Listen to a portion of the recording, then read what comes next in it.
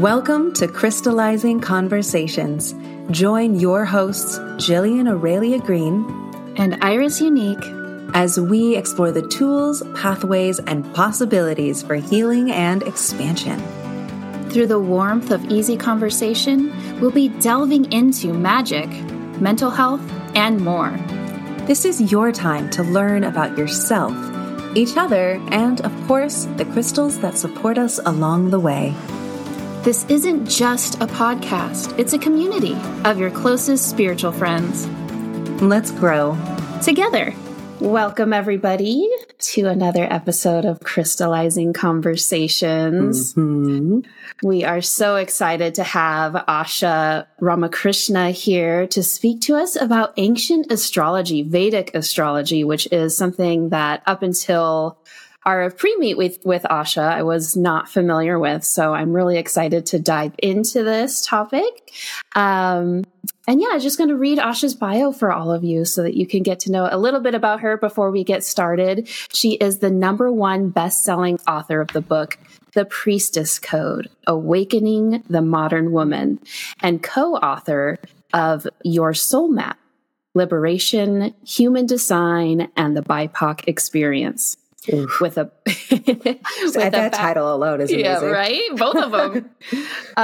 With a background in molecular biology and business development, Asha breaks esoteric teachings into practical, logical approaches to living. She is originally from Venezuela and of South Indian ancestry, and currently lives in occupied Nipmuc land, which is Harvard, Massachusetts. Thank you so much for being here. So Asha and I met it was right around when I first started selling crystals, because I started back with crystals in 2018, 17, but 16 with like crystals. That. So I think we met right when it was, succulence was in 2016. Crystals in 2017. I think it was right when I was first introducing crystals. And we met through a mutual customer friend of mine. She was like, you have to meet my friend Asha. And Asha ended up being in town in Encinitas, and we met up for coffee, and yeah, rest is history. Yeah. And I'm a customer too. Yeah, she's a customer too. Customer and friend. And before we really get into the topic, Asha wanted to get started with something special for us. Yeah, today and for the next 9 days, it's Navratri, which is a 9-day goddess festival honoring all the forms of Durga. And she is definitely dear to my heart. She is the consort of Shiva, if you know of Lord Shiva. And she is the spiritual warrior, right? The great mother who fights for what is just. And so I wanted to first honor her and honor this festival. But I just have just a couple of mantras that I want to say, because this topic that we're talking about today, Vedic astrology, Jyotish astrology. Jyotish means light, means bringing light. And so I wanted to include the deities that support that kind of energy. So thank you for letting me do that. All right. Very quickly, as you know, Ganesha is always honored first. So Om Gam Ganapataye Namaha. And now Sarasvati, that is the goddess of the student. Om Sarasvatyaye Namaha. And then the Lord of the teachings of the cosmos. Om Hayagrivaya Namaha. And then now honoring all the teachers, the gurus that have come before us. Om Guruve Namaha. And today for Navratri, Om Hrim Shri Shailaputri Durgave Namaha. And then, of course, I want to honor all the teachers who have come before me in this plane. Karen Parker, Christina Solaris, Kalki Das, and all those before them. Thank you. That was beautiful. I got chills. I know. Thank you for yay. sharing that with us. Chills are always good. Yeah, I love that. So can you tell us just a little bit about you and how you got involved in Vedic astrology? It's a little bit of a windy road, right? Like all of us. I always think about the book, The Alchemist by Paulo Coelho. You know that? Yeah. And I always think about that. If you don't know that book, my friends, you must. Go read this book. Now, pause. We've mentioned it. Exactly. We've mentioned it on multiple episodes. Yes. Really? Yes. I feel like that book was the beginning of so many people's spiritual journey of there is, that yearning for something else. And all of a sudden this book felt like a little key that all of a sudden we could start accessing it. And so I'm not surprised it continually comes up, but anyways, back to your story. It was very pivotal for me as well. And actually how I connected to my partner now of 20 some years also, like that book was a connection point. And I keep thinking about that book because, he goes on this journey and really he, at the end, not to give it away, but at the end, he discovers that the treasures are right there at home, right there inside you. Right. And so I kind of feel like I'm having that, that same kind of moment where I've traveled all over through different teachings. And then, I've arrived in the Vedas, in the most ancient of teachings and scriptures. And so my journey honestly began, as most people who are into spirituality, with my own pain, right? And so my own pain was really around the love that I didn't feel that I received from my father. And, I worked on that for many years. And then I had my first daughter, and I really felt that she kind of brought it to head, right? Like I was either going to deal with what was inside me or I wasn't. And she was that moment in my life where I kind of did my little white flag of surrender. I'm like, okay, I don't have it figured out. I can't pretend. And in one of those desperate moments, 18 years ago, someone said, have you looked at her human design? And I was like, I have no idea what that is, but bring it on, right? What is it? Tell me, whatever way I can understand this human, I'm interested. And so it ended up that she was a reflector, which is, if you know anything about human design, it seems as though there's not a lot of them, right? Yeah, it's 1% of the population. That's what they say. But now I've learned, since writing this book on human design and interviewing people who look at assigning percentages to things, that's actually, and we can talk about that some other time, but that it's actually not good to assign percentages because it's a way of categorizing. We don't say that in Western astrology. We don't say 1% is Cancer, right? So there's that's true. There's a problematic piece to doing that, but it seems as though they're a little rare. We'll just say that. But they're rare because they're the barometers of communities. And so her outrage and her anger was really a barometer of what was happening in the family unit, what was happening inside me. I can honestly say that. And then, the things that I needed to look at. So that's how I got started. And then I remember being super curious about astrology, but also being like, this seems so overwhelming. I don't know that my brain can tolerate this, right? And so human design, for whatever reason, seemed more accessible to me. Maybe because of the teacher. I think teachers always help synthesize things in a way that's more simple to digest. But anyway, through the years, I was like a human design person, and I deepened in that. And then I've been into, just Western astrology. And then recently, for the past year, more into the Vedic astrology. So I come to this topic like very humbly as a priestess of this, but also like the acknowledgement that I do feel like I am still a student, right? And maybe we're always students of the thing that we're in devotion to anyway, but I just want to say that. Beautiful.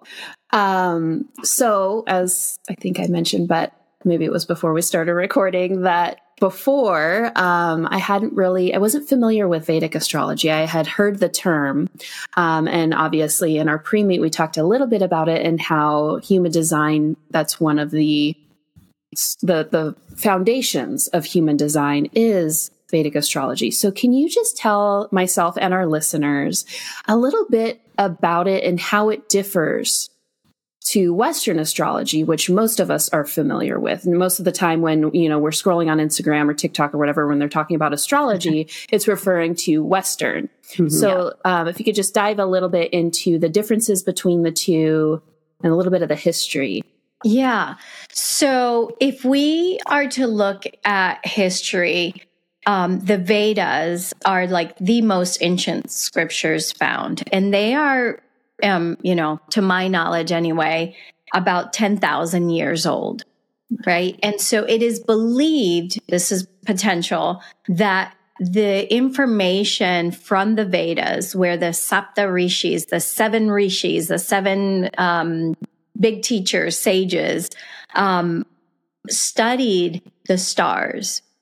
And it is believed that those teachings traveled to Greece and to also Egypt, and then in that like place in Greece in the Greco-Roman times, there was a more popularizing, right, of those teachings. So the differentiation between the two, if you were just going to look at it from like big picture, is like, okay, one is older, and also the calculations are different.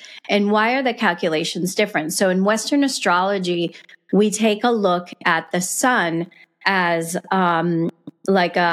the relativity of the planets to the sun. So we take into account the sun, and the calculations are done from that, idea that was established like 2,000 years ago, right? And with Vedic astrology, the calculations are actually done from if you were sitting here, like wherever you live, and you looked up at the stars, whatever constellations are visible in that moment is how Vedic is calculated. So we're not considering the sun. The sun is one of the planets, but we're not doing a calculation based on relative to the sun. So like, what does that mean in terms of the calculations? It means that tropical or Western astrology, let's say it's 0 degrees Aries. Well, in Vedic astrology, it would be around 24 degrees. So that it's a 24 degree difference. That's why if you're a sun, big difference. Yeah. So if you're sun in Cancer in Western, you would be, sun in Gemini. Wow. Yeah. I can see how people who are very attached to their signs and what they believe their signs to be in tropical astrology would get a bit thrown when entering into Vedic astrology, and all of a sudden there aren't, in this school of astrological tradition or traditions, they're no longer what they thought they were. I get that. I know we're laughing, but I have actually lost friends who were a little bit upset with me that I started learning Vedic astrology, and I was like, kind of like saying like, oh, okay, if you look up at the stars, we're actually full moon and da-da-da. And they were like, I don't like what you're saying. No, I'm laughing, but like also I'm very serious about the fact that people are very much attached to their signs. And I can just imagine how angry that they could be and upset that they would, they can be, because, when you're attached to something, to a belief about yourself, and then you're faced with another viewpoint, that could be, very jarring. And I Wow. actually really love jarring ourselves, because the moment that we start putting so much emphasis on one thing and giving it power, then we really are releasing our own power. And the truth is that, you know, when we really speak about being in presence, and we really speak about like every moment is a moment of curiosity and a moment that is new. Well, if I have such a like solid, maybe not flexible enough definition or view of myself, then I don't actually allow myself to be whatever the moment is asking me to be. So I love plugging into different cosmologies and different angle points of being able to see myself and my students, and, you know, showing them like, okay, from this cosmology, you are this, and from this cosmology, you're this. And so you get to interpret, depending on the season that you're in, what is going to serve you the most and empower you the most. Ultimately, and even like in this last book, the Soul Map, like we talked about, well, how do you use Vedic and how do you use tropical? And for me, it's not about like necessarily one is better than another. It's like there's a place and a time for one, and there's a place and a time for another. I was just thinking about that's kind of for me how I feel, which this is a totally separate topic, but personally how I feel about religion, because people get so stuck on, you know, this is the, and I grew up in a very, this is the right, exactly. This is the truth. And for me, I've always looked at it of, we can take all of it, whatever resonates for us. And, you know, maybe this one part of this religion, I really wholeheartedly believe in, but in this other religion, I love this because it's so beautiful. And you can almost just adapt to what resonates most with you and what helps soothe your soul the most and what is truth to you. It doesn't necessarily need to be these rigid black and whites and you're wrong, I'm right. It's take all of it and take what resonates. Because for me, as you're talking about it, to me, the tropical or Western versus the, I guess it's called sidereal. Sidereal. Okay, sorry. I was there's lots of names, obviously. There's lots of names, but in like the tradition, it's Yotish is what we call it. Oh, interesting. Yeah. I'll write that one down. But to me, it's just a way to get to know yourself better in both regards. Because for me personally, I'm a Leo, but I never really felt like it resonated with me. And then I've learned a lot more since then. And, you know, the rising sun and all the things. But to be able to look at both and really, you know, pick and choose, you know, this resonates from this aspect, but this also resonates from the, you know, Vedic side. I think it's just another way for us to get to know ourselves on such a deeper level and understand ourselves and why we do the things we do. So I think it's all beautiful. Yeah, I agree. And maybe I'm also like on this passion path right now with the Vedic, because I happen to have a really amazing teacher who is showing me not just the book knowledge, right? Because you can pick up a book and try to learn about what it is, but I'm also beginning to understand that there is a whole meta system behind Vedic astrology. It's not just about intellectualizing certain planet placements.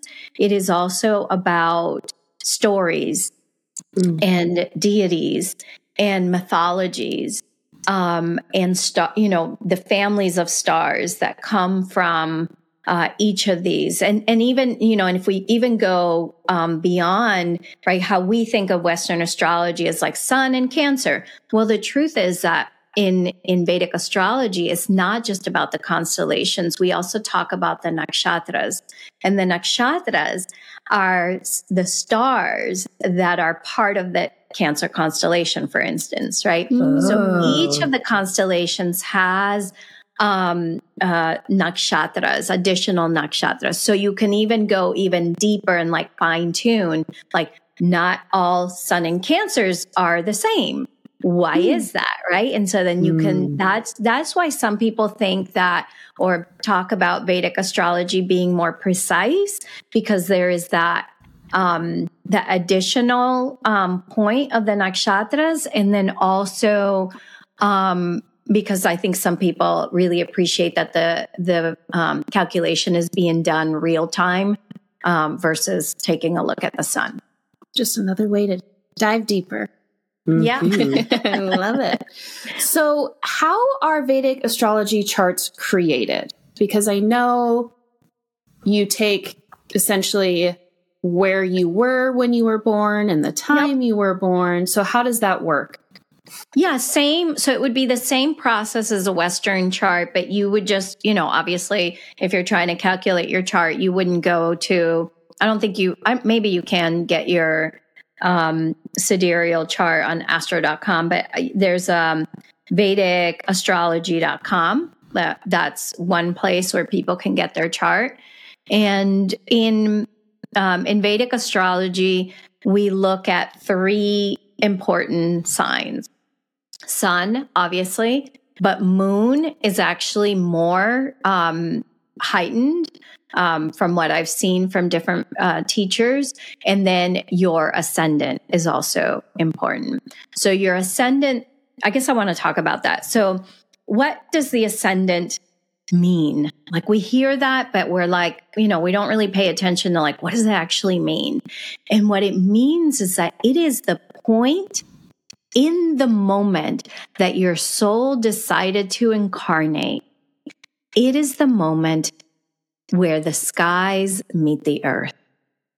It is the moment where past meets future, and you are that like central point. It's like your horizon, right? So it's kind of like when you hear it like that, you're like, oh, my ascendant is that moment where sky meets earth.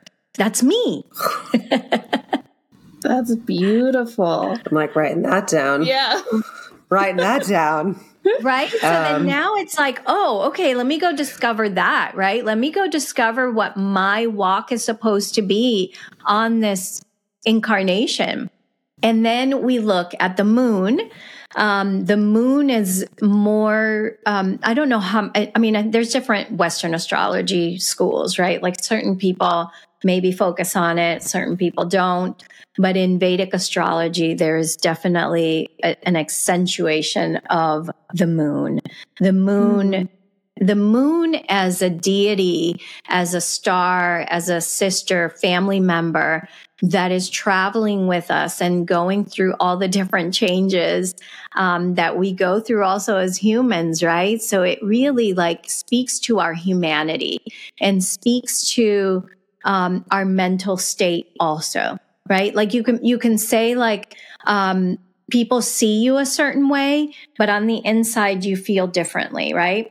Mm-hmm. I mean, I think we all have experienced that people will see us a certain way and you're like, okay, I mean, yeah, I kind of am like that, but like if you knew what it was like inside my head, you wouldn't think that, right? And so the moon sign is that aspect that confirms how we really feel on the inside, you know? Interesting. And like, what do we got to work? Our mental state, our mindset, how we process the world is a whole like lifetime of, working on it, right? Yeah, totally. Mm-hmm. And then the sun, of course, as we hear about all the time, is how we express ourselves, is how we shine. But it's not as consistent as the moon energy, because the sun energy is more like, okay, I'm shining, right? Like we can't shine 24/7. Even if when we look at the sun, okay, the sun is shining for, is out for a period of time. And then it's not visible.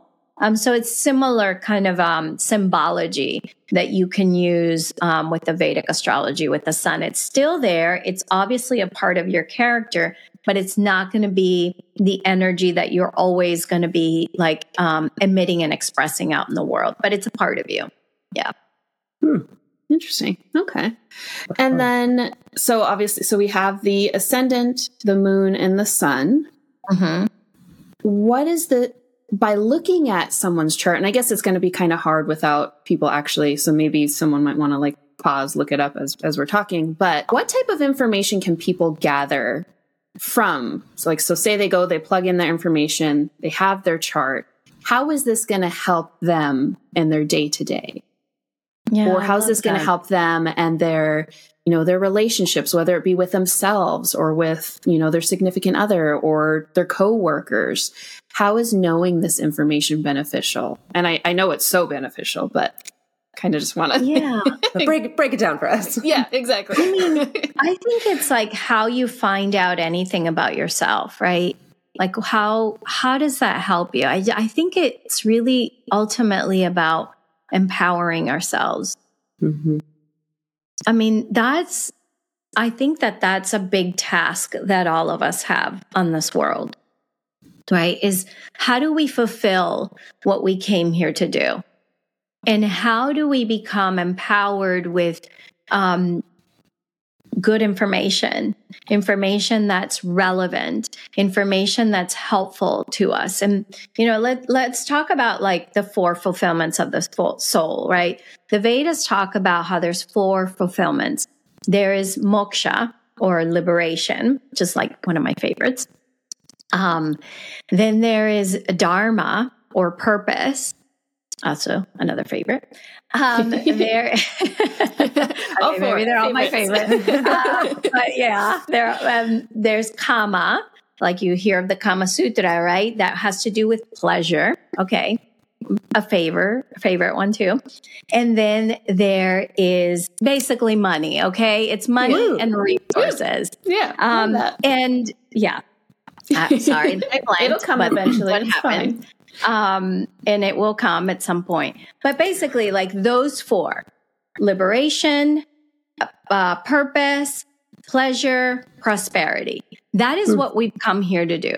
And so when we look at whatever cosmology you want to look at, but for me, when we look at Vedic astrology, we can then see even the nakshatra that's associated with kama, with pleasure, or dharma, right? Like that gives you like added insight. So if my moon is accentuating dharma, then of course it makes sense that is what I'm in pursuit of.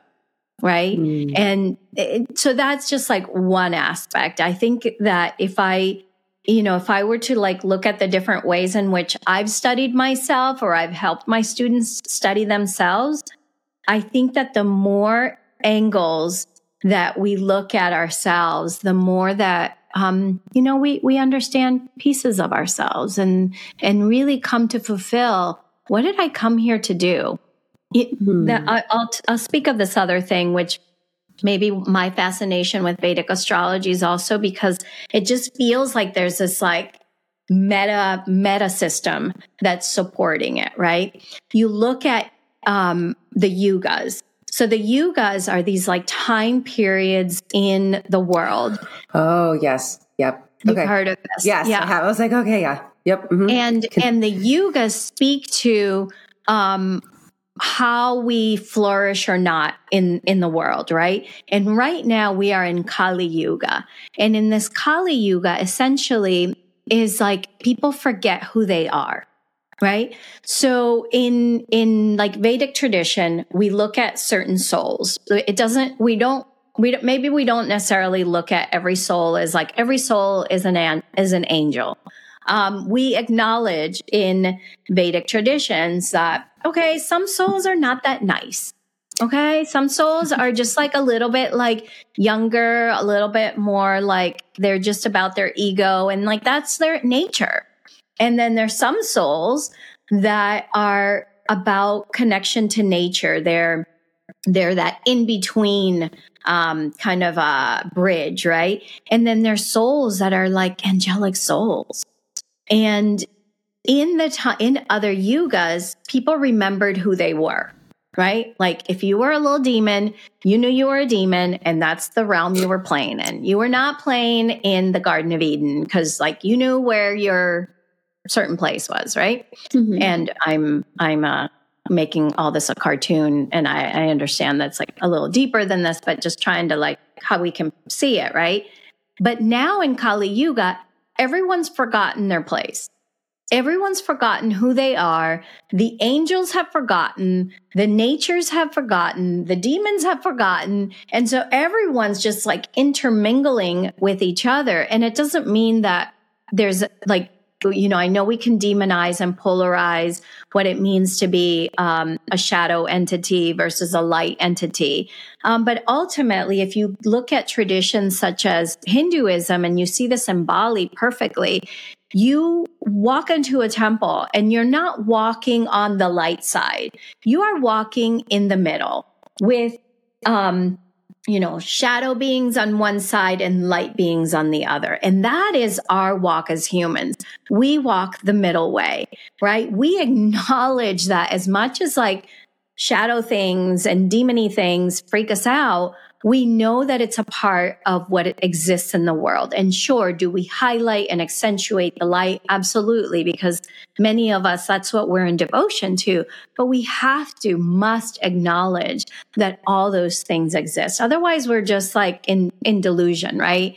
We're like, we're playing in a realm, like we're just in like light and love. And then we've forgotten that there are actual, even internal shadows and internal demons that we are in relationship with. And so how do we want to do that? And it was a little bit of what I was saying about like our moon tendencies, right? Like we all know, like when I said that, we all kind of laughed inside. We knew there are things that we contend with, but if we ignore those things and we don't have ways of working with it, we're just living in pretend. And I don't feel like that's what we're here to do. Like we're here to like be really present, right? That horizon reminds us that we're part of both worlds.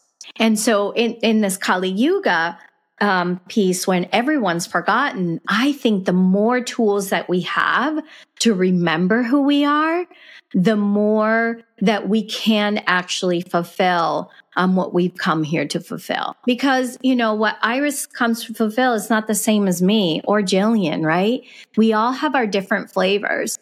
I was just doing this like integration call with people that traveled with us to India on pilgrimage. And somebody was saying like, oh, when you read my Vedic astrology chart, you said something about my intuition, and someone else was like, oh yeah. I'm also like, my intuition has also increased. Like, what do I do with this? What do I do with these visions?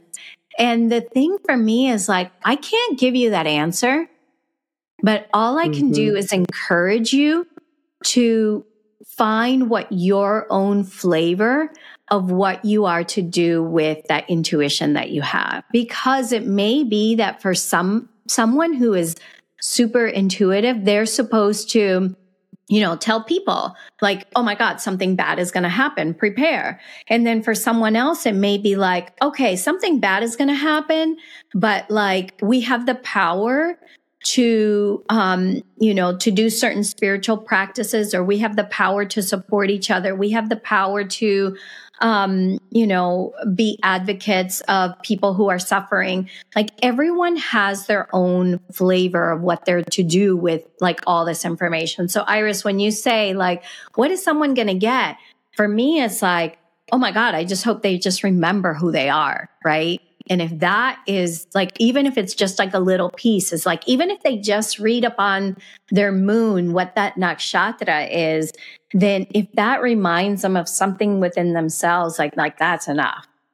It's so beautiful. It's so funny. Last night I ended up at a friend's women's circle, and it wasn't even really a women's circle. It was like we were literally in a circle around a fire, but just talking and just spiritual things. And one of, it was actually Chris, who we've had on this episode. She was there. She did the inner child work episode.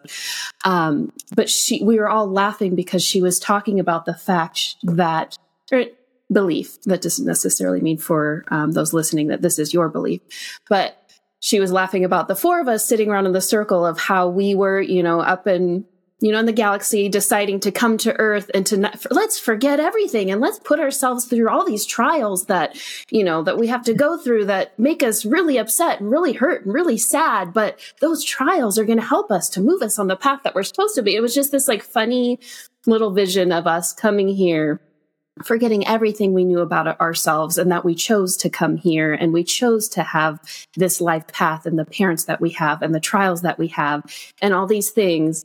And I just love how you said that Vedic astrology, and I think you just put this across the board with multiple things, but are tools to help us remember who we are. Who we are, because I feel like so many of us women last night, all included, having this like, well, I feel like I'm supposed to do something, but I know I'm doing all the things that I should be doing, but at the same time, there's still something and I'm not quite sure what it is. So this is just yet another tool to help us to go inward, to figure that out. Yeah. And not necessarily that we need to know right now. And that's the other thing we were talking about is the surrender of it, we don't have to figure it out. In time, it'll unfold the way it's meant to.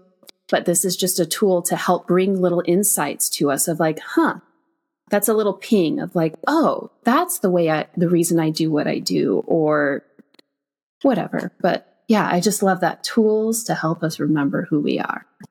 Yeah. So and beautiful. Sometimes it will feel like I always say, life doesn't lie, right? Whatever is in front of you is what you have to deal with, right? If you have little kids, dreaming about like what you're supposed to do, what your purpose is like, well, maybe that's like secondary because you kind of have to feed this person, right? And you got to deal with the things, right? Mm-hmm.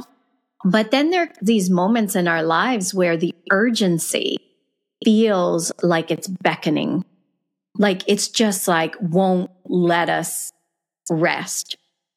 It's that part inside of us that's like, no, you must go seek, right? You must go and find what is that way. Like the alchemist, right? Like you must go on that journey. You must. The cosmic joke is that we can feel that, but then we can't because we got little kids or we got a mortgage to pay or whatever it is that the thing is. Life doesn't lie, right? And it's how do we balance what is in front of us and then what feels so alive in our heart too. And sometimes we got to have that attitude of like, it will unfold. And then if you're like as stubborn as me, it's like, okay, yeah, I can let it unfold, but I also I need to go and do the thing too. Right.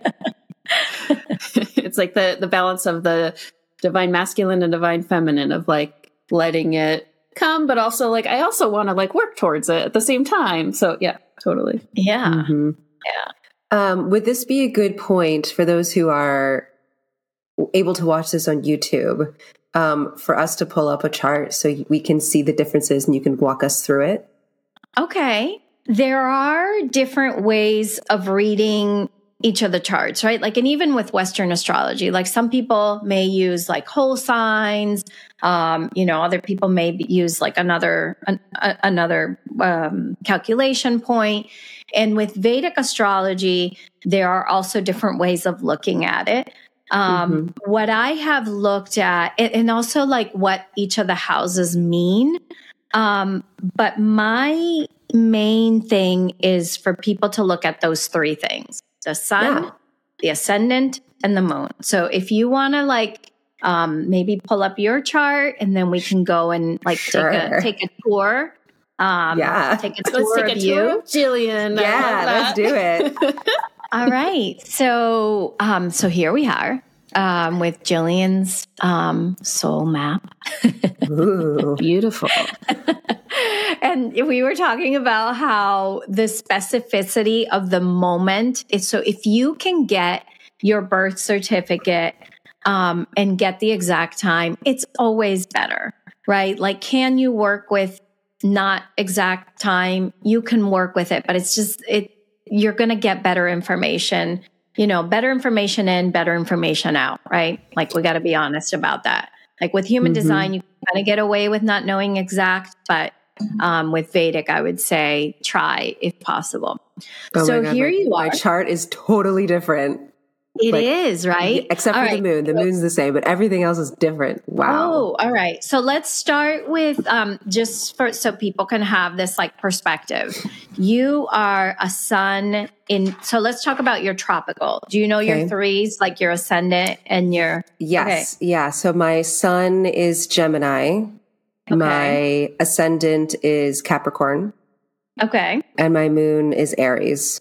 All right. I'm going to also throw another plot twist because the how I actually started taking a look at tropical and Vedic, and my Vedic teacher is like, please don't do that.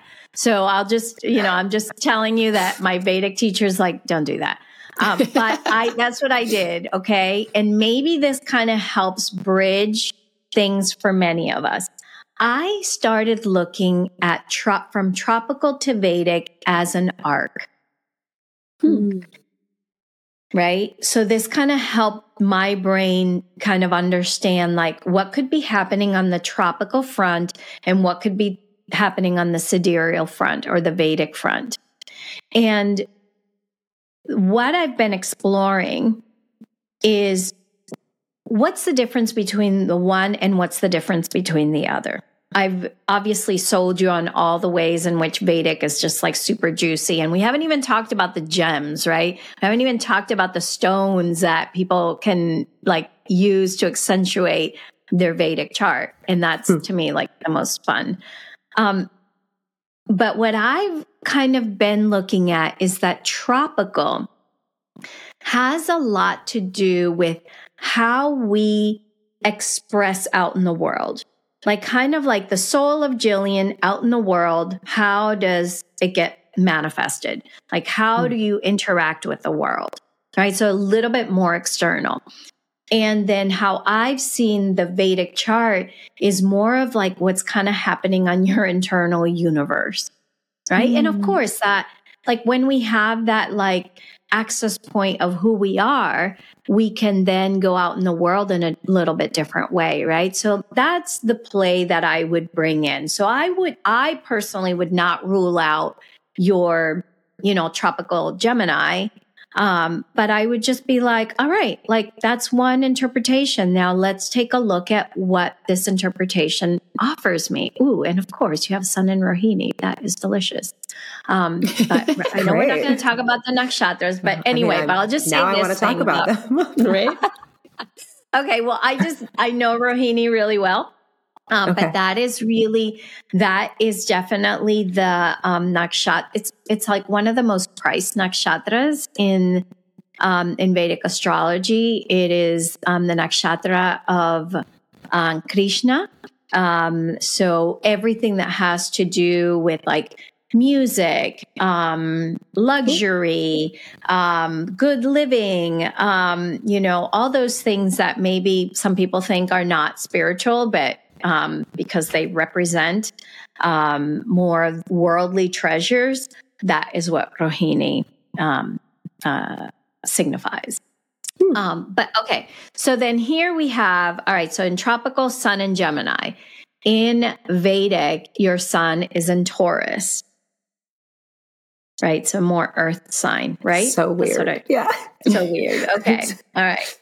Interesting. And then we forgot real quick. We forgot to tell listeners if they wanted to look at theirs while we're looking at Jillian's. It was vedicastrology.us.com.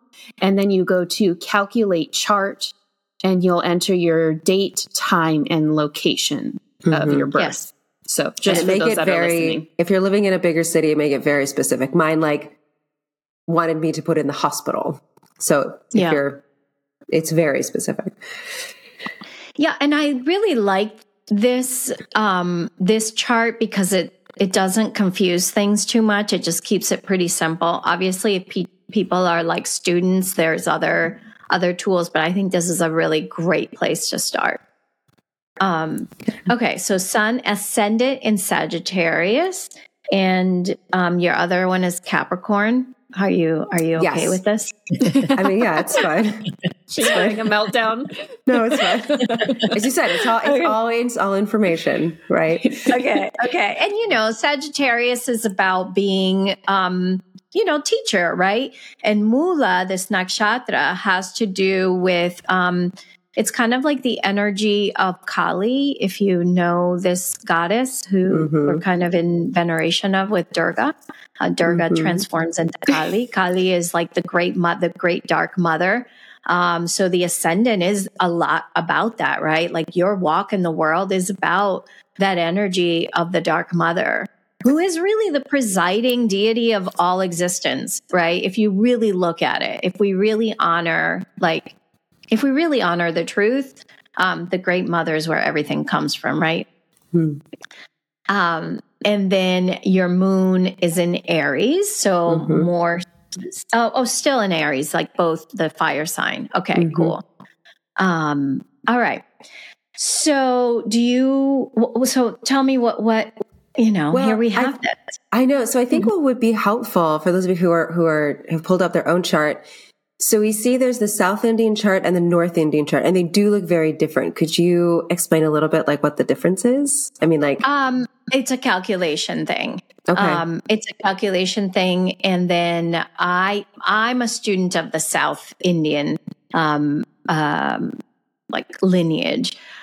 So, even though, like Vedic astrology, I believe was started in the North, because of colonization, because of the British, much of the temples and, teachings in the North were destroyed, and the South was preserved because the British focused a little bit more on the North than on the South. So some of the more modern day teachers preside in the South. This is like my understanding of it. So, but anyway, my teacher comes from the lineage of the South, so that's the place that I kind of look towards. Very cool. And so like house 1, right? Like that has to do with your ascendant, and the same kind of there's 12 houses, just like you would see in Western astrology. There are some differences in how you look at certain houses a little bit, but there's also a lot of similarities without like getting into like a whole reading here. I would say that another thing that we would want to pay attention to, right, is, well, what's playing with your sun, and what's also with the ascendant. What's your moon doing? So I'm just here trying to find your moon. Okay, your moon is with Rahu. It's Rahu. Rahu and Ketu is a little bit different also here than in Western astrology. So in Western astrology, we take a look at North Node and South Node. And in Western astrology, if you know this or remember this, we kind of look at North Node, which would be Rahu, RA, the one that's in RA, as what you are supposed to be leaning towards in this lifetime. That's what you would do to like grow as a soul. And then South Node or Ketu is what you have mastery in. And in Vedic astrology, it's a little different. Rahu and Ketu are kind of like the head of the dragon, which is what Rahu is. Like an eclipse, a solar eclipse is like the head of, it's Rahu energy. The head of the dragon. And then Ketu is like the tail of the dragon. And with Rahu, North Node, or what we would consider North Node and tropical, we actually look at like, what are the things that I was obsessed with in my past life? And then with Ketu is like, what are the things that I ignored or didn't pursue, didn't follow up on? So that's like another, like a little bit of a difference. And I'm kind of in the middle of trying to make sense of like Western and Vedic and how do we play with both of them. In Vedic astrology, there's a little bit more, I would say, caution and respect towards Rahu than you see in tropical. Like tropical North Node is like the everything, right? It's like, go do that thing. And I was in that phase also. But I can see how, the respect that is given in Vedic astrology, of the obsession that we sometimes have with, some of the things that we pursue. There's a way of tapering that a little bit more. So I think maybe you have now more questions than than anything else. But one of the things that I would say is I think this is where accentuating the attributes would make sense, right? And one of the ways in which we can do this is by taking a look at what would be the gems to focus on, because we talked about this, okay, the gems are one way of reminding ourselves and also reminding our own senses of this energy. But they're another reminder, right? It's a reminder to how do I focus more on my sun? How do I focus more on my moon? And how do I focus more on my ascendant? So I'm happy to go ahead. You have questions? No, I was just so, because I think with tropical astrology, it's more informative. And I think this is one of the reasons why I really enjoyed diving into human design, because it felt like something it was practical. It was something I could actually do instead of just giving me language. And so it seems like with Vedic astrology, it shares that in terms of literally depending on what your planets are and the specificities of that. There's different mantras, there's different traditions, there's different stones that you can wear. And so I think before diving into stones, I think it'd be just really interesting to learn a bit more about that and what are some of these traditions and how do they relate to Vedic astrology? Yeah. I can see how it looks like it's also information. And because there is, when you look at Western astrology, right? And I mean, I can say this because I am a student of that. There is not necessarily a foundational spiritual practice, right? It's just information. Right. It may have been different, in the Library of Alexandria. Right. When the Olympians were still, worshipped on the daily and had their temples. It may have been different then, but certainly today that isn't really a thing, right? There are no mantras to Mercury, right? And so with the Vedic, of course there is, right? Of course there are deities. Of course there are certain energies. And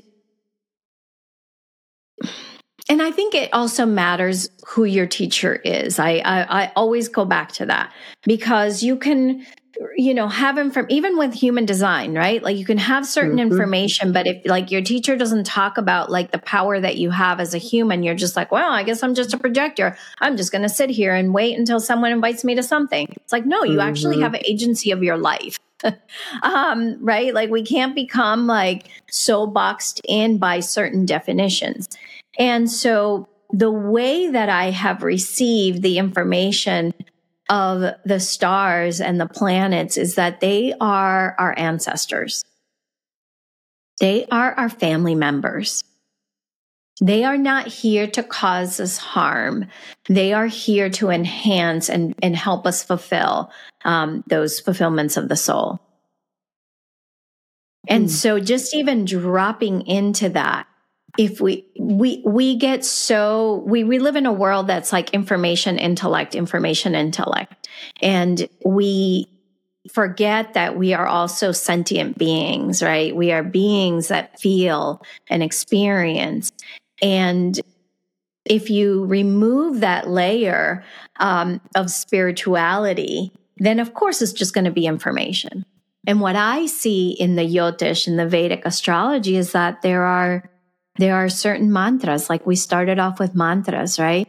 Even if you didn't do the mantra that is associated with your deity that you should, that makes sense for you to focus on, if you just focused on asking permissions of, if you're leaning towards Hindu tradition and you really like Ganesha, then doing a mantra to Ganesha. If you are Catholic, Hail Mary. Like that is the prayer of the Great Mother, right? There is no other greater prayer. So just even the reminder that we are priests and priestesses of our own lives is like, to me, changes everything, changes the relationship to it all.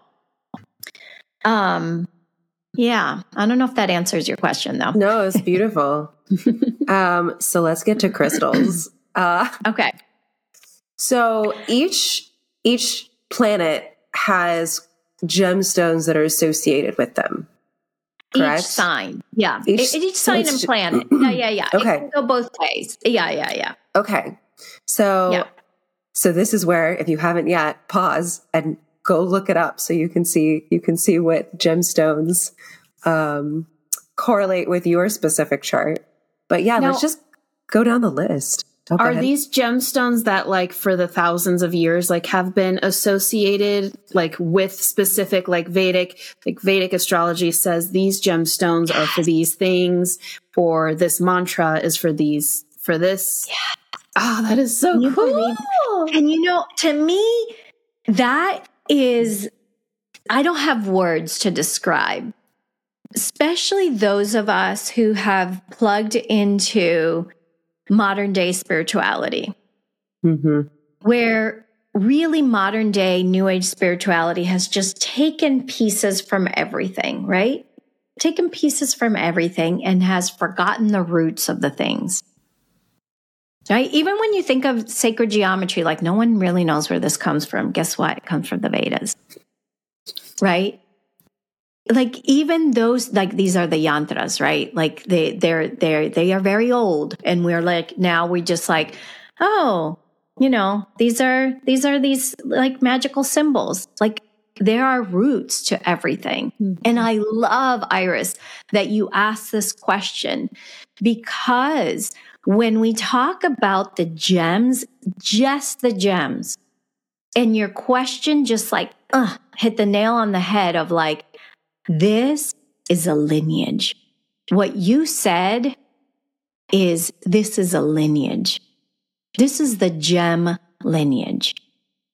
And through thousands of years, 10,000 years, these specific gems have been anointed as the ones that support Saturn, Venus, Moon, Sun.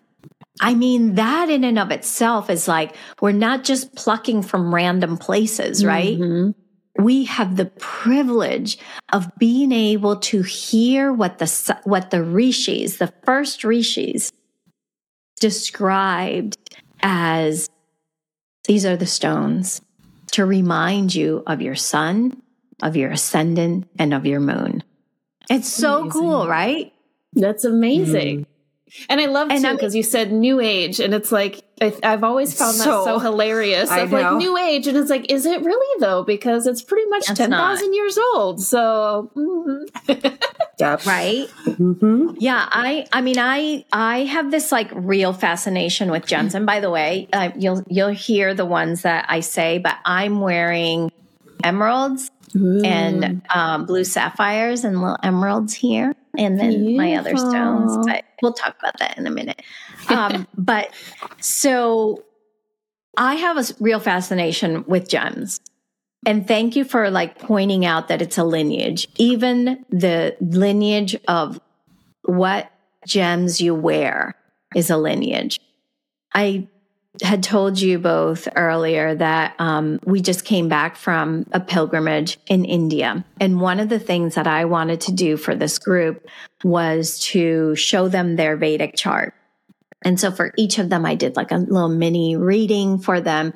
And I wanted us to confirm with a Vedic astrologer of the gems that each of them should have to kind of accentuate the positive aspects of their chart. And so we did that. And then we went up to Kashmir and went shopping. Oh, fun!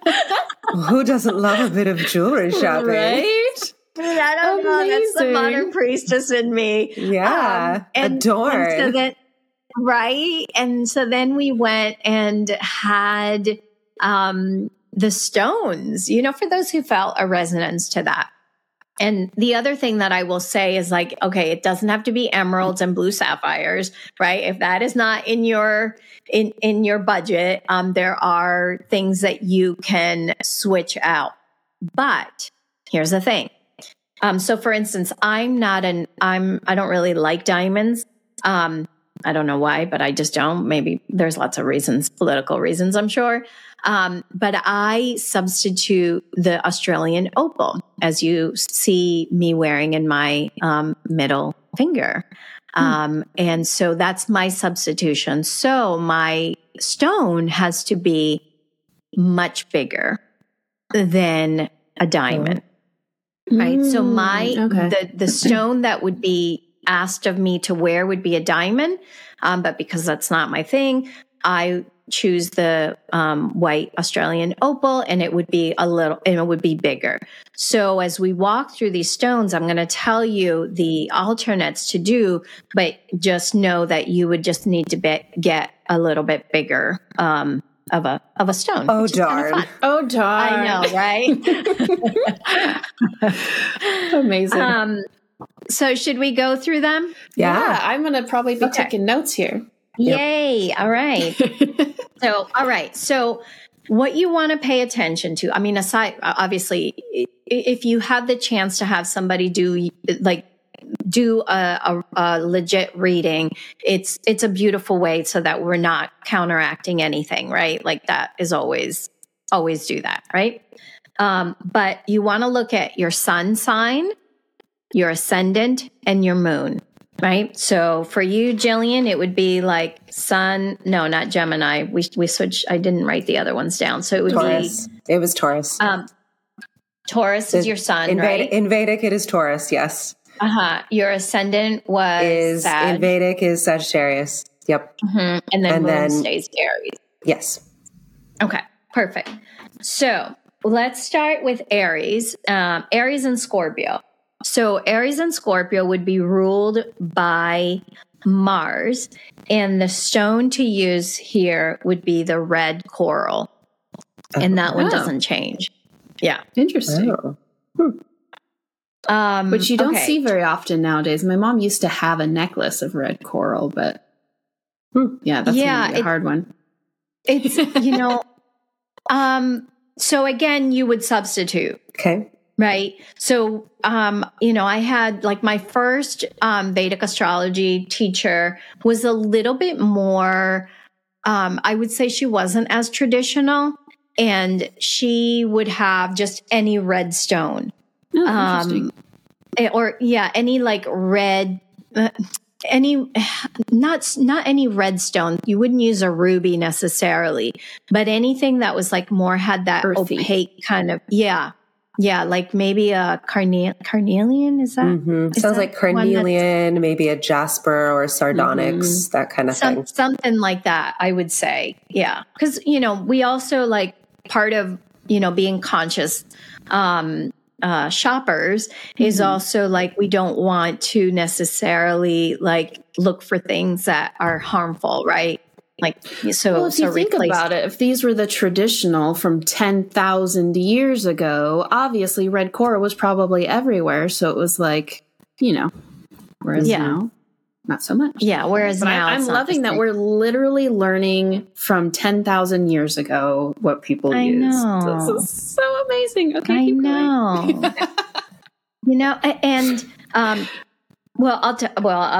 I'll show you for those who are watching. So here, you'll see this in India, not in this design. So I have it in an oval shaped, but typically the traditional design of wearing all stones will be in a square, and it'll look exactly like that South Indian, chart, and the stones will be there. When I went to go to that jeweler, actually one of my students found this and she was like, I think you have to have this. And I looked at it and I was like, I think you're right.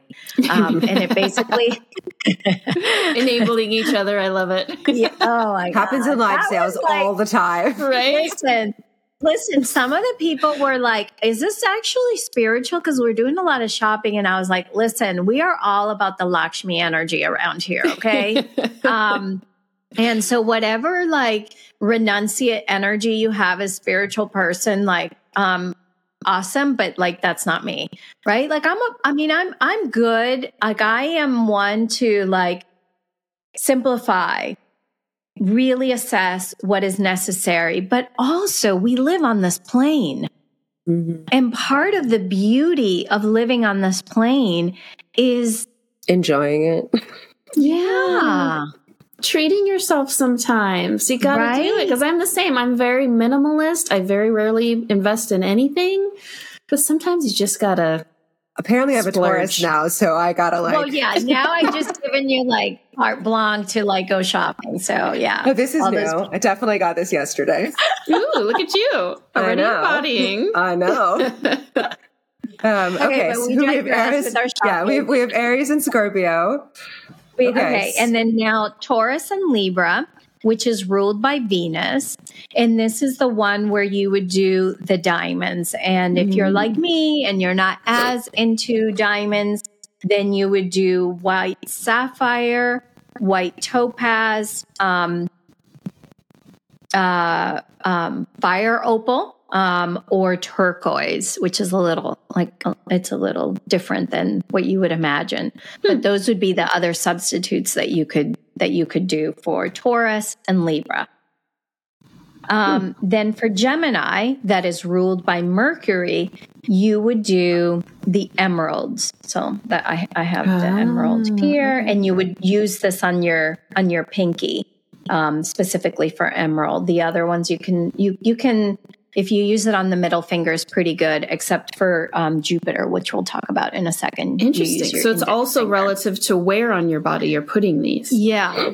Yeah. And they say that for women to use it on the left hand, and then for men on the right hand. And I didn't follow that, but that's supposedly what is another piece. Cool. I mean, I'm a little rebellious like that anyway, but someone will school me at some point and I will switch when the time is right. What's interesting is I'm my comparative lit major brain is going up because I think it's so interesting with emerald. I don't know. It's at first you're like, that's kind of an interesting stone to associate with Mercury. But then you're like, wait, but Mercury is often associated with Thoth, I believe, right? The Egyptian god, with the emerald tablets, which is talked about in The Alchemist. And I just love her going full circle here. I didn't remember that actually. Yeah, that like things could be written on an emerald. I remember like there's a certain line about how like the wisdom of the world can be written on a single emerald. Yeah. Anyways, I just think it's very interesting. Like all of these connecting pieces. These connecting pieces. Yeah. Anyways. And Thoth is associated with Ganesha. So interesting. As the record keeper, right? So we didn't talk about this, but, a lot of people know of Ganesha as the deity of, I think that like the simplistic way is like the remover of obstacles, but he's really more than that, right? He is the record keeper. He is the one that taps into the records of our soul and finds a solution. And similarly to Thoth, right? He is the record keeper of the halls of Amenti, of all of creation, not just our soul. And I believe that there's this similarity between the two. They could be the same. Yeah. So, I don't know if you know this about me, but like, so part of what I do is like taking people on pilgrimage, and my two places is Egypt and India. So this correlation of the two is like very interwoven for me also. So thank you for bringing that up. Okay, so we have Gemini, who gets its own stone. Yep. And then alternatives. Emerald. What are some alternatives for emerald? Yeah. So alternatives would be, let me just find them here. So jade, onyx, peridot, and aquamarine. Interesting.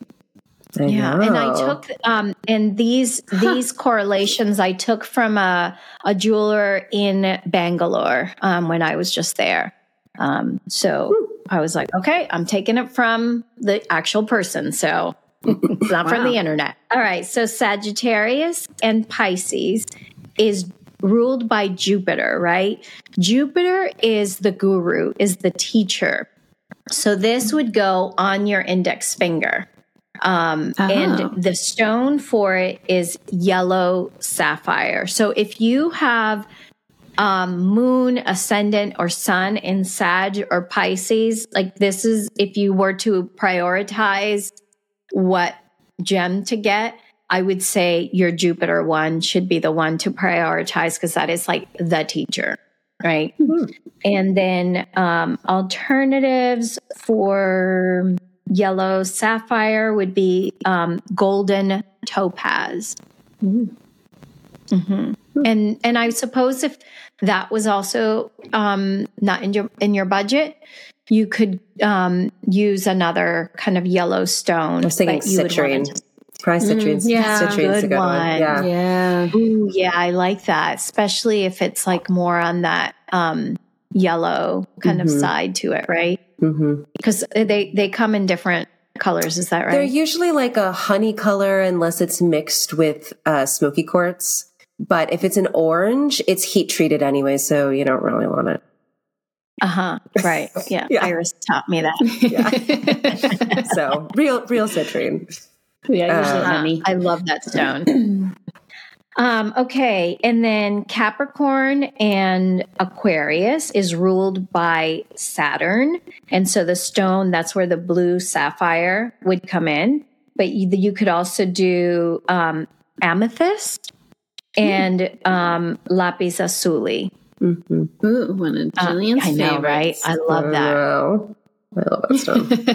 Yeah, like a big lapis ring. Wouldn't that be amazing? Oh, the other thing that I didn't tell you too is that a little bit different to, I don't know how other people use other gems, is that the stone does have to touch your skin. So if you can't get it in a ring that has like the back open, then wearing it on your, like as a necklace is probably the best. Yeah. So it just needs to touch skin. Okay. And then Cancer, which is ruled by the moon, you would want pearls or moonstone. Another beautiful one. I know I love moonstone too.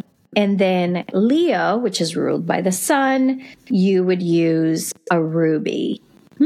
And alternates for rubies are, I saw them somewhere. Like sunstone? Bloodstone, star ruby, or garnet. And rubies you can find like the super high-end fancy, but you can also get very inexpensive rubies too. Yeah, right. A raw, right? Or is that what you mean? And some have record keepers on it. Yeah, like I've got a ton of like little baby, red corundum. It's just they're opaque, but they have like little stars on them, and you could definitely make that into a ring or a necklace. Yeah. Someone has metal skills. I don't have metal skills. Me neither. Very cool. Okay. Is that everybody? Hold on. Did we get everyone? I think that's everyone. Wow. Okay. Wait. Yeah. 1, 2, so 3, in 4, order, 5, 6, 7, 8, again, 9, 10, in order of priority, if you're kind of looking at your chart and you're like, I can't get all 3 stones, I would prioritize. We're missing Virgo. We are. For my Virgos out there, I hear you. Yeah. They're like, wait a minute, don't move on yet. Virgo. I'm sorry, Emerald. Okay, so it's Gemini and Virgo. Gemini and Virgo. Okay. Got it. Sorry, okay, cool. friends. Yes. So Gemini and Virgo are Mercury, which is the emeralds, which you wear it on your pinky, on your left hand if you're a woman, right hand if you're a male. Or you can swap out for jade, onyx, peridot, and aquamarine. Peridot. Very good. Paradox. Yes. Yeah. I think both are correct. Okay. Cool. Yeah. So if you wanted to kind of prioritize, right? If this is me talking. I would say if you have any of the Sag Pisces placements, prioritize the Jupiter one. If you have any, your moon or sun or ascendant are in Taurus and Libra, Venus is also, especially if you're a woman, I would say prioritize that one. And then what else would I prioritize? If you didn't have any of those and you're like, okay, which one do I prioritize? I would say prioritize your moon as the pearls. Or moonstone. Right? Or moonstone. Yeah. Yeah, that's right. Question, because you brought it up. Asha, if you're not watching, has a ring that's oval shaped with multiple stones in it. But you did mention the square. Now, so are you saying that basically you would recommend, or it's like traditionally you wear a ring that has your sun stone, your ascendant stone, and your moonstone all in one square shaped ring? You can do just that. All of them. That is the whole list. So all options are available. So yes, you can do one that's like more centered for you, but there is a traditional use of these rings where all the stones are in one ring. And so, if you're watching this, did you get that in India? Yes, I got this one in India, but traditionally it's not in the oval shape that you see. It's square. And then it has the placements of each of the, Mars, Venus, Mercury, all the different planets, and the gems associated with it. So when I went this last time to India, before I met with the, with the group that was traveling with me, I had a homa, which is a ceremony to all the planets. I tasked my aunt with coordinating it with a local priest, and I don't think I knew exactly what I was getting myself into or her into, because it was like a big ordeal. She had to do a lot of preparation, and they came like the day before and set it all up. And it was like this fire, sacred fire inside her home. And there was like offerings made to each of the planets and mantras and chanting and just offering after offering after offering for each of the aspects of my chart. It's just kind of amazing, right, to be able to have that. So what I notice, and why I talk about the moon, is like what I notice is that when they asked me for my nakshatra, what they really asking me was like, what is my moon nakshatra? So the moon has a bigger emphasis in the Vedic astrology. I mean, we look at all three that we just talked about, but the moon is like the kind of like bigger emphasis.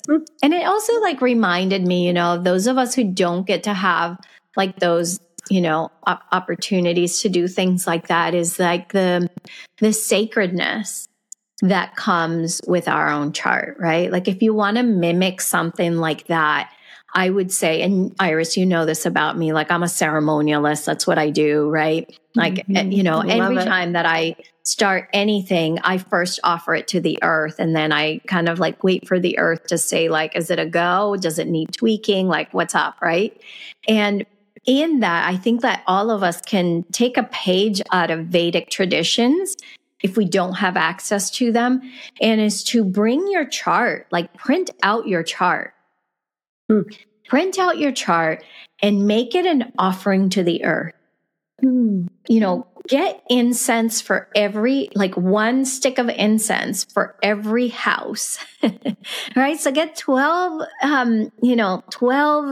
sticks of incense, lay them on the ground with your chart in the middle, and open the directions, say a mantra, and light each of the incenses, and just like make this offering of, here I am, earth. Like, this is like, I don't understand my chart in all the ways that I know I could, but I'm just like making an offering of this perspective of who I am. And I'm offering myself to you. And ultimately, I think that is like one of the beautiful ways of remembering who we are, when we remember that we are priestesses in our own ways, and our, whatever, it doesn't even matter what job we have. We are priestesses first. Love all of this. I have a point and I'm like, do I bring it or do I not bring it? Yes, bring it. I'm going to bring it. I love that in Vedic astrology, the most focus is on the moon, because I feel like as women, we're more associated with the moon, whereas the sun is the masculine. And again, Chris had this profound point last night when we were all in our little women's circle of the different ages of where women were the powerful beings. They were the high priestesses, the goddesses, and they were sexual beings, and they were just revered for our power and the ability to create. Like, we can create life in our womb and how powerful we are. And then we went through these phases. Our most recent were, the masculine phase and oppressing women, and men fearful of women's power and trying to bring them down so that we don't shine. And now we're entering this period of becoming more level with one another. And I don't know, just the fact that it focuses more on the moon and us tapping into our power. We are powerful beings, and we can create and we can manifest. And not that men can't, but I don't know. It's just like all intertwining in my head, and I'm just loving every bit of it. Like we were saying before, it's like remembering, right? Like it's giving us a window into remembering what we are capable of. Yeah, I agree. Sometimes, so my Vedic astrology teacher is a man, and sometimes like there's certain things that he says, I'm like, is he sexist a little bit? But I think he's amazing. He's like an amazing teacher. Absolutely. And part of his invitation, and this is where like my lived experience as a woman who's had to be at times in my relationship, like the primary breadwinner. So I've had to tap into that. Very like, I got to get shit done. Like, I don't know who's like, I'm not sitting in some fucking throne. Like, okay, but I also got to like do the things. So this complexity that I've lived in my 52 years, and part of his invitation that I've, sort of like felt a little bit like triggered by is that you as being born a female in a female body is to double down on those feminine aspects. And those feminine aspects would include things like cooking, which if it's like the big joke here that I don't do that. I used to, but I don't anymore. And like, all those things that are typically associated with being woman. So this is what your teacher was saying. That's what he would say, right? So like, okay. I'm kind of taking that information from him, right? Mm-hmm. And I'm also like, okay, and me as a 52-year-old woman, I have had a very complex lived experience of what it means to be a woman who I haven't had that cooking is like the way that I can express myself. Like, I've had to express myself by being the teacher and the breadwinner and the like, I don't know, real estate buyer, like whatever, like all these things that, I've had to do. And I'm happy that I've been able to do. And at the same time, I also see what he brings up of like, we are being asked of ourselves. No one, please don't ask this of any woman. Only if you're a woman and you're asking this of yourself, great. Like, we are also being asked, or I feel like I'm asking myself, like, can I believe in that part of me? Can I believe in that receiving aspect of who I am? And I love this inquiry, because we are in the day, right, where we are starting this Navratri, where it's like Durga. Durga is not hanging back. in her spiritual warriorness, right? But also Durga is not Durga 28 days out of the month. It's like, okay, we can be that, that what the patriarchy deems as feminine, for, a season or a couple hours a day. I don't know. But then also there are these aspects of us that, are not passive and are not constructs of what society has deemed as like, to express your femininity, you must do these things. Mm-hmm. And, I just kind of wanted to bring that up because I think it's a, both and. Mm-hmm. Mm-hmm. Well, I think that's one of the things that's so incredible and resonant about the moon is the moon is constantly changing. And, if we are looking at the moon as like a feminine energied planet, then it's showing us that actually it's quite normal to change and it's quite normal to at times shine very brightly. And it's completely normal at times to like go in for integral rest. And at times we can be really proactive and like pull those tides. And at other times we can create life and other times we don't. And we can be receiving and reflective. And I think that's one of the reasons why the moon, not in every culture, granted, but in most cultures end up being very feminine, associated with more feminine energy. And there's a whole mystery teaching, even in the Vedic studies, which I'm dropping into even more deeply, that there is a mystery with every single tithi, every single aspect of the moon.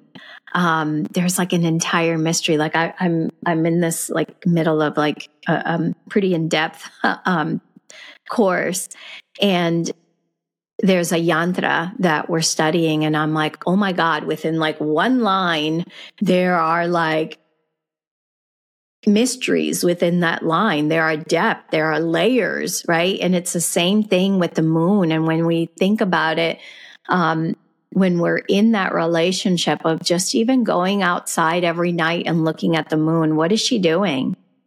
I think that there's something really that turns on inside of our bodies when we just have just even the witnessing relationship with the moon. Mm-hmm.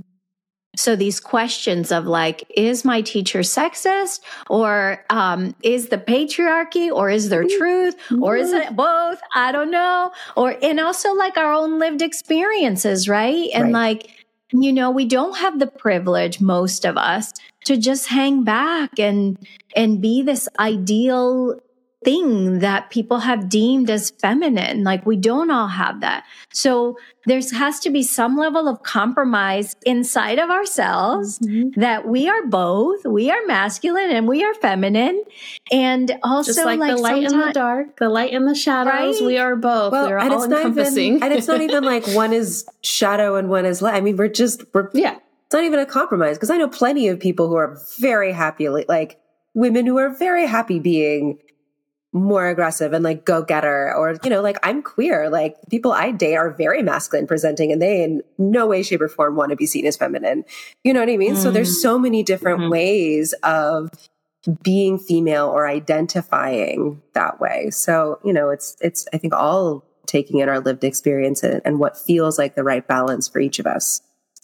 Yeah. I really like that you said that, because in these, and, this is like when you were talking about a lineage, and I am so into dropping into lineages, right? And oh my God, there's like teachings there that supersede my own lifetime and my grandparents' lifetime. And also, there is also opportunity to evolve lineages through hopefully students of such lineage, right? So part of like what I'm also like in the I don't know, analysis of, as I'm having a teacher who is male and who has had a very male perspective to his living, he is transferring his knowledge to me, someone who, as a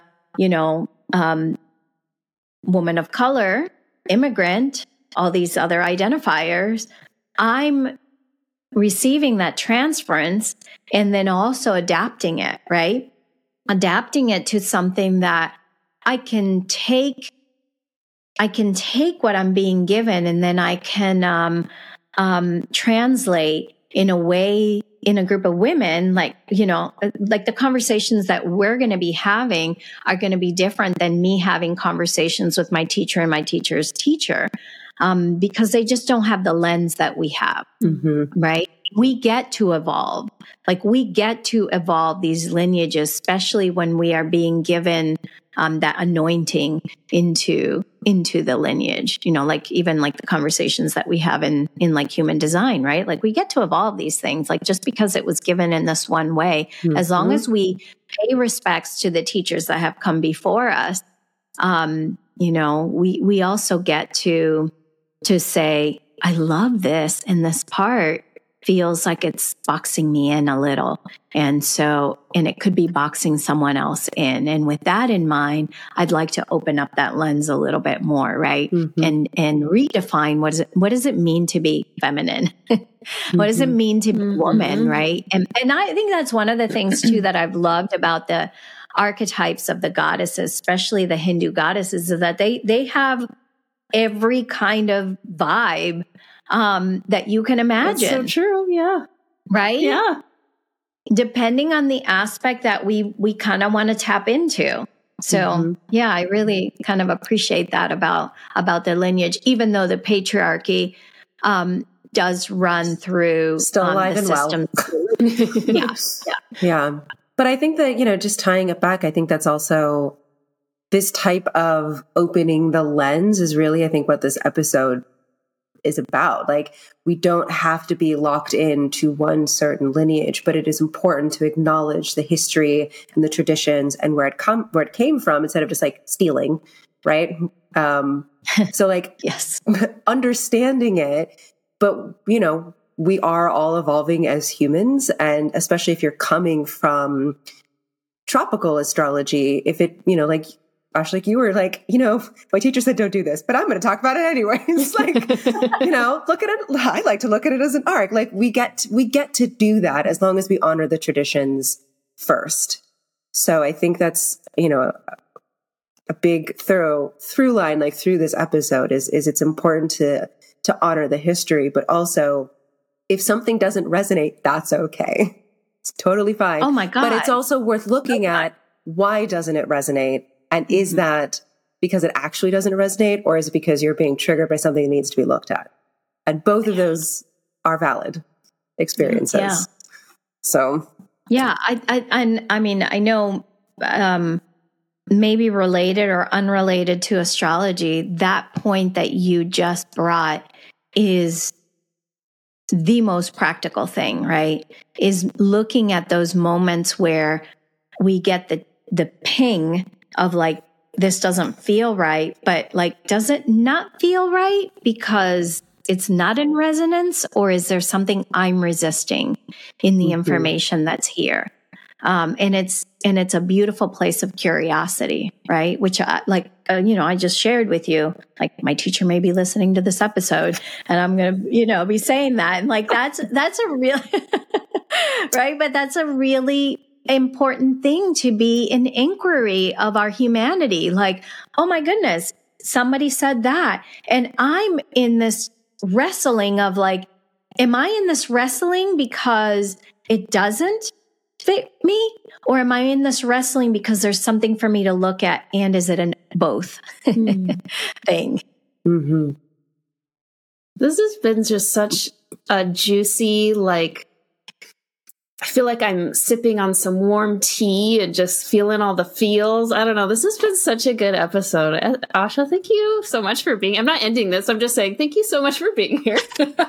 I know.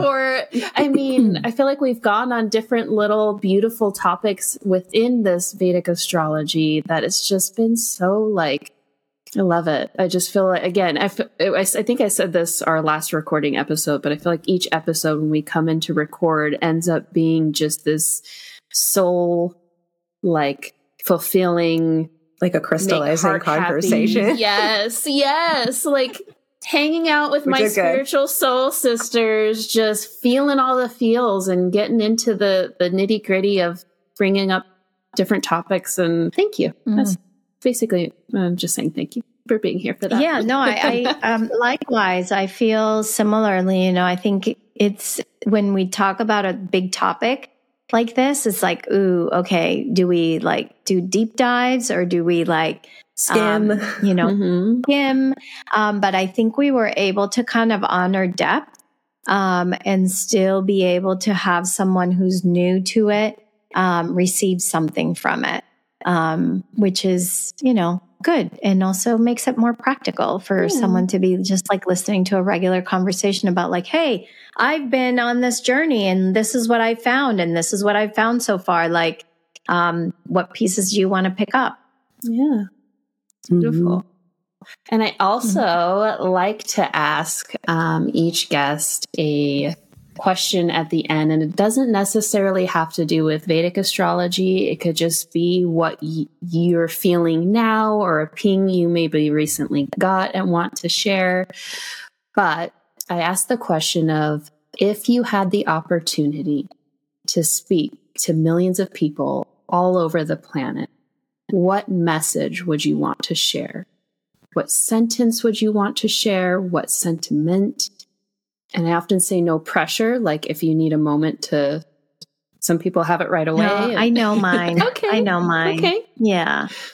And I think it's very related to astrology and even very related to people using anything outside of ourselves to help us, right? Like whether it's crystals or gems. And I think it's remembering that we have power to not only to overcome whatever challenges we have, but also to help other people. Remember, we are living in a time that is very complex and simple answers seem to miss us. And we can easily feel as though we don't have power to be a part of solutions. And I really want to remind us, but also shake up that belief that we cannot be part of solutions, because our own flavor of expression is important. And it cannot just be like, it's just about me, right? It cannot just be like, I'm here to fulfill myself and period, end of story. Like, yes, that's step one. And then step two is, okay, and we're here to help our loved ones. And then step three is like, oh, and we're here to help humanity. And then step four is like, oh, and we're here to like contribute to the earth so that generations to come can know that something that we added as a family, as a lineage, made, generations forward life just a little bit better for them. I think like we are so powerful, and the moment that we were born is 70% of the story. It's 70% of what defines our destiny, but that 30% that we have as beings who have will, that we can change not just our storyline, but the storyline of our lineages and generations to come. I really believe that.